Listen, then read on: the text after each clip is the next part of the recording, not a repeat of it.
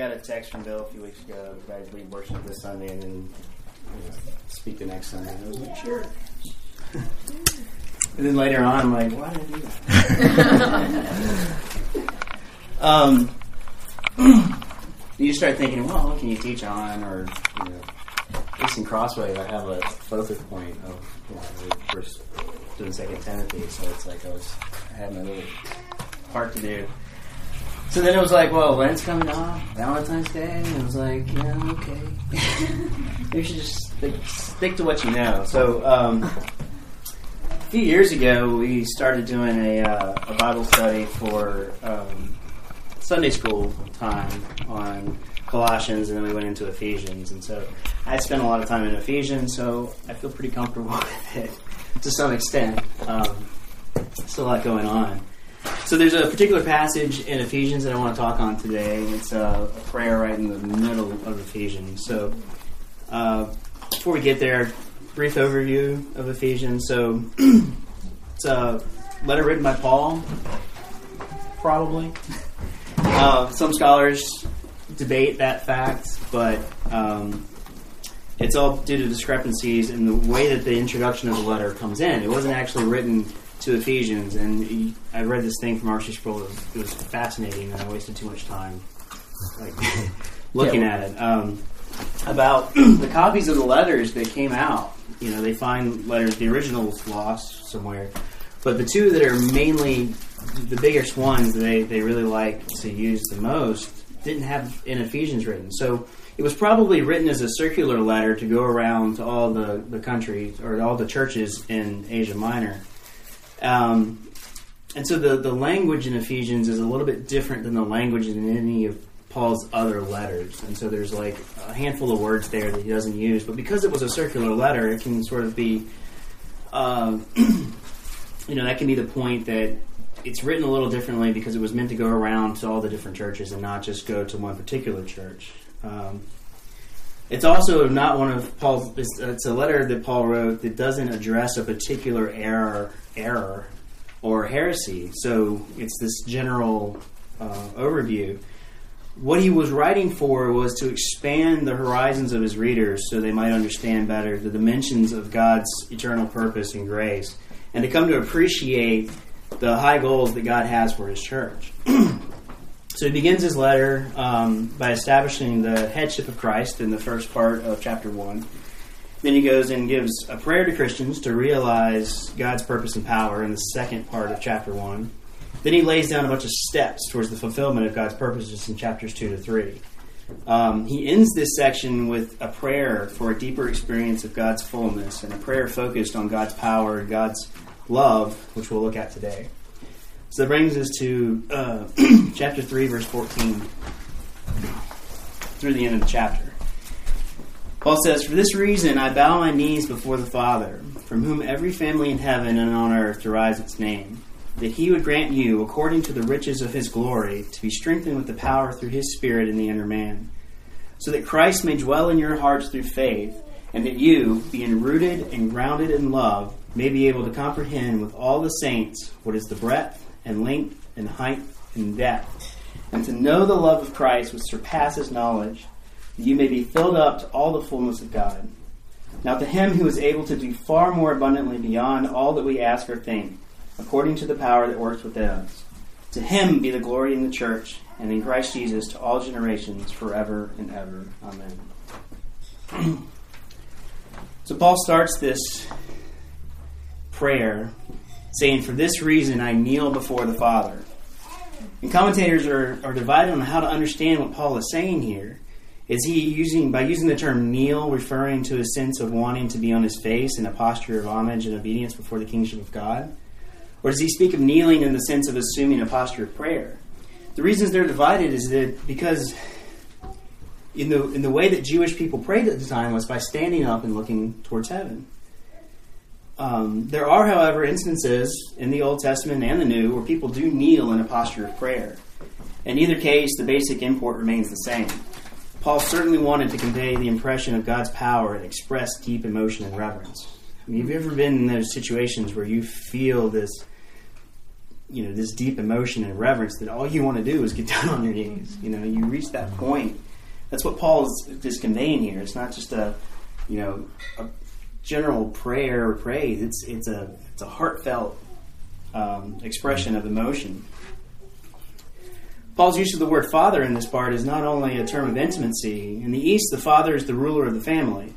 It's the one to whom all questions of importance are related, and to whom the children, however old they may be, are expected to defer in obedience.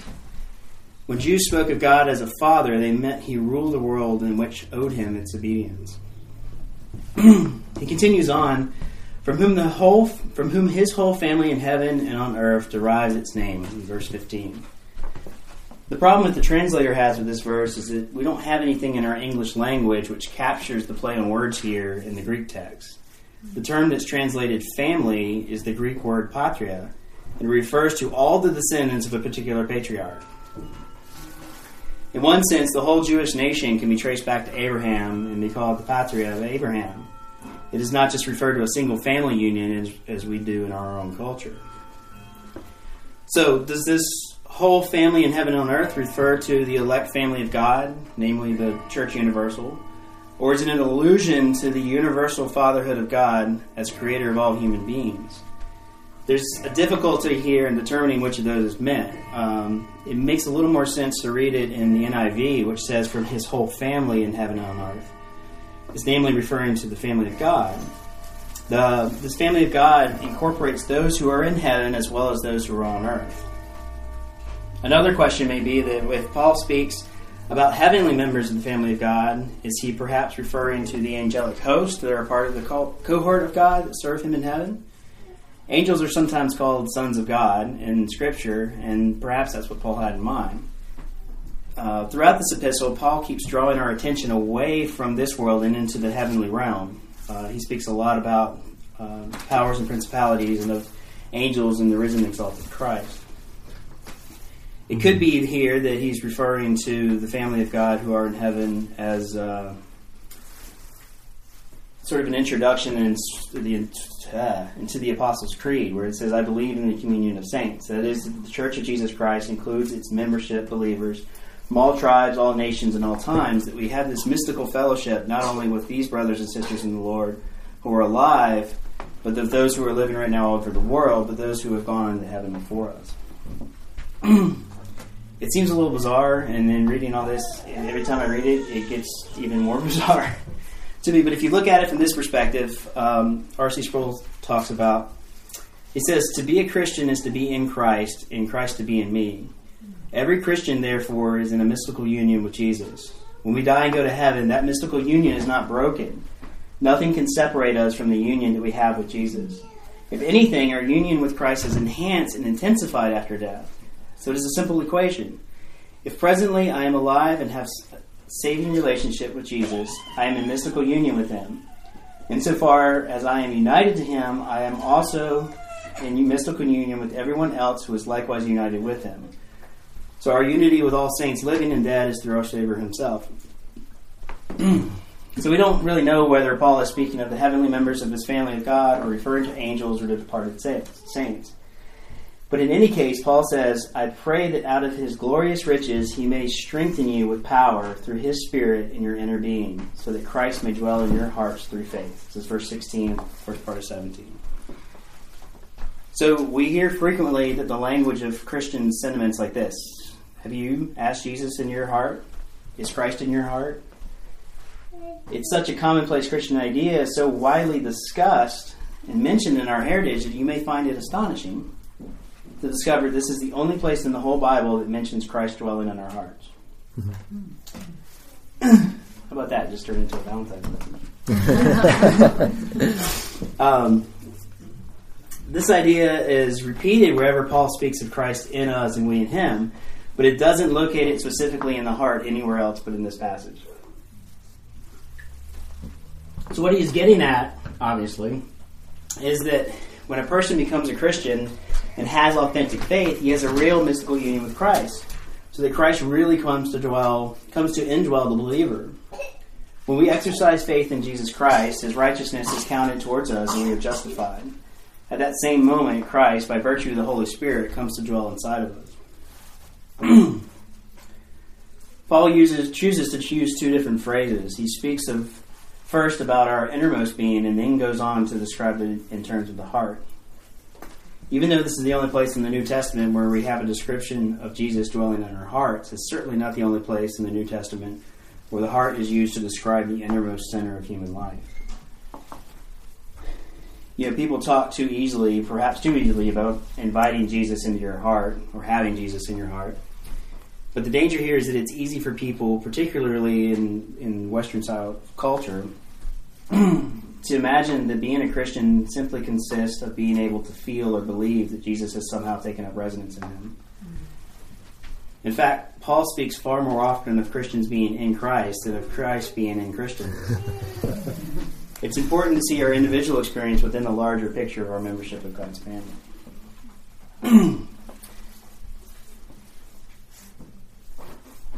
Paul says, I pray that out of his glorious riches he may strengthen you with power through his Spirit in your inner being. Whatever spiritual power they have, Paul is praying that it will increase so that it will permeate the very depth of their being. So that Christ may dwell in your hearts through faith. Christ should live not at the periphery, but at the very center of their lives. He continues, and I pray that you, being rooted and established in love, may have power together with all the saints to grasp how wide and how long and high and deep is the love of Christ. The form of these verbs here indicates a past action that is continuing. The apostle is mixing his metaphors too. He's using one from agriculture, being rooted, and the other from masonry or building industry, being established or founded. He's asking that those who have been rooted and established in the love of God might not be impotent, but that they might have the power to accomplish something. He is praying that our understanding will be able to penetrate one of the great mysteries. It's not enough that we understand God to be loving, nor that we understand there to be a love that belongs to Christ. We need divine power to have a deeper understanding of the dimensions of the love of Christ. So we normally talk in forms of 3 dimensions, but here Paul gives us 4. Why he does it, he doesn't really tell us, and we don't really know. I remember being a kid, it was before we moved to Raleigh, so it must have been elementary and middle school, and I guess I had just learned how to draw cubes. You're at that age where you're starting to learn how to draw in 3 dimensions. It was kind of cool. And so sitting after dinner table with my dad, and it was like, I was excited about this. And then he tried to take it one step further and talk to me about the 4th dimension and time. And I was like really confused at that point. But I imagine that's what kind of Paul's getting at here. It's like there's something beyond that he wants us to know. He really wants believers to be able to understand that the love of Christ completely, and to know this love that surpasses knowledge, that you may be filled to the measure of all the fullness of God. Verse 19. This is my favorite part of this passage. Do you want everything that God has for you in the full measure of his grace? If you're going to achieve full stature in the Christian life, you need to be filled with the love of Christ, a love that surpasses understanding and knowledge. It's not that it is apart from knowledge, it is not that it's against knowledge, but it goes beyond the head and comes into the heart. I recently saw a thing on Desiring God from Paul Tripp. He's promoting a new book. And I think it was a little short 4-minute video or something, but it was knowledge doesn't mean maturity. He speaks of academizing the faith and how the book is really written towards pastors and people in ministry leadership, and how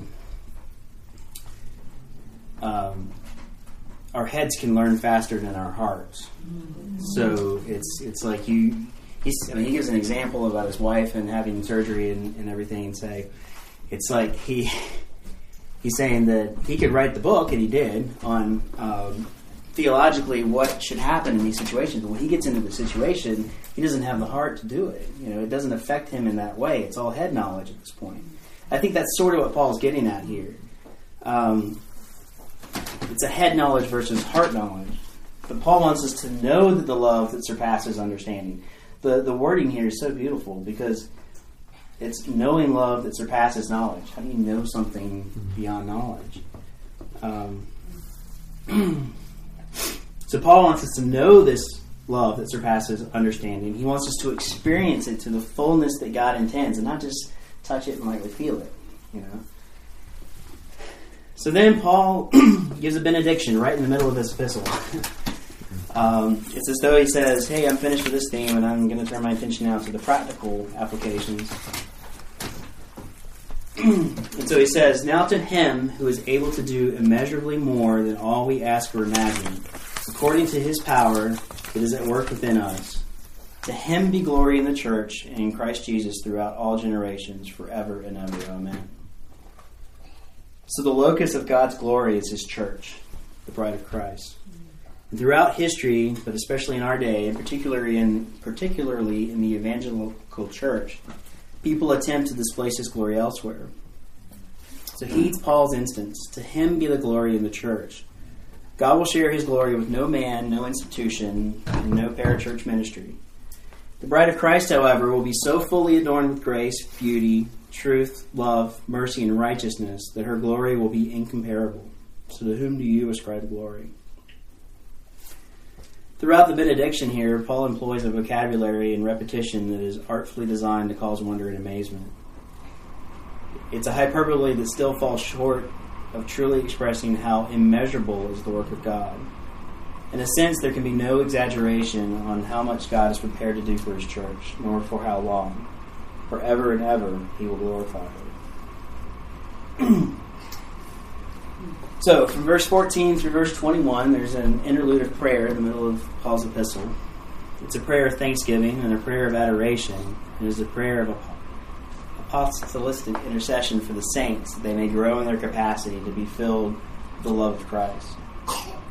This prayer prepares us for the grand theme that Paul is going to expound on in chapter 4, which has to do with the unity in the body of Christ in the church. But that's another message. So let's pray.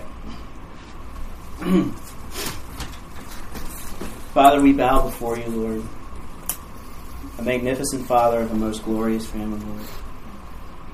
Lord, we ask you to strengthen us by your Spirit. Father, we strengthen us from your innermost being, that Christ may live in us, Lord. And Lord, we just pray that being firmly rooted in your love, we would be able to comprehend every dimension of your love, Lord, surpassing all knowledge, and being filled up to the fullness of God. In your name, amen. I'm going to really quickly.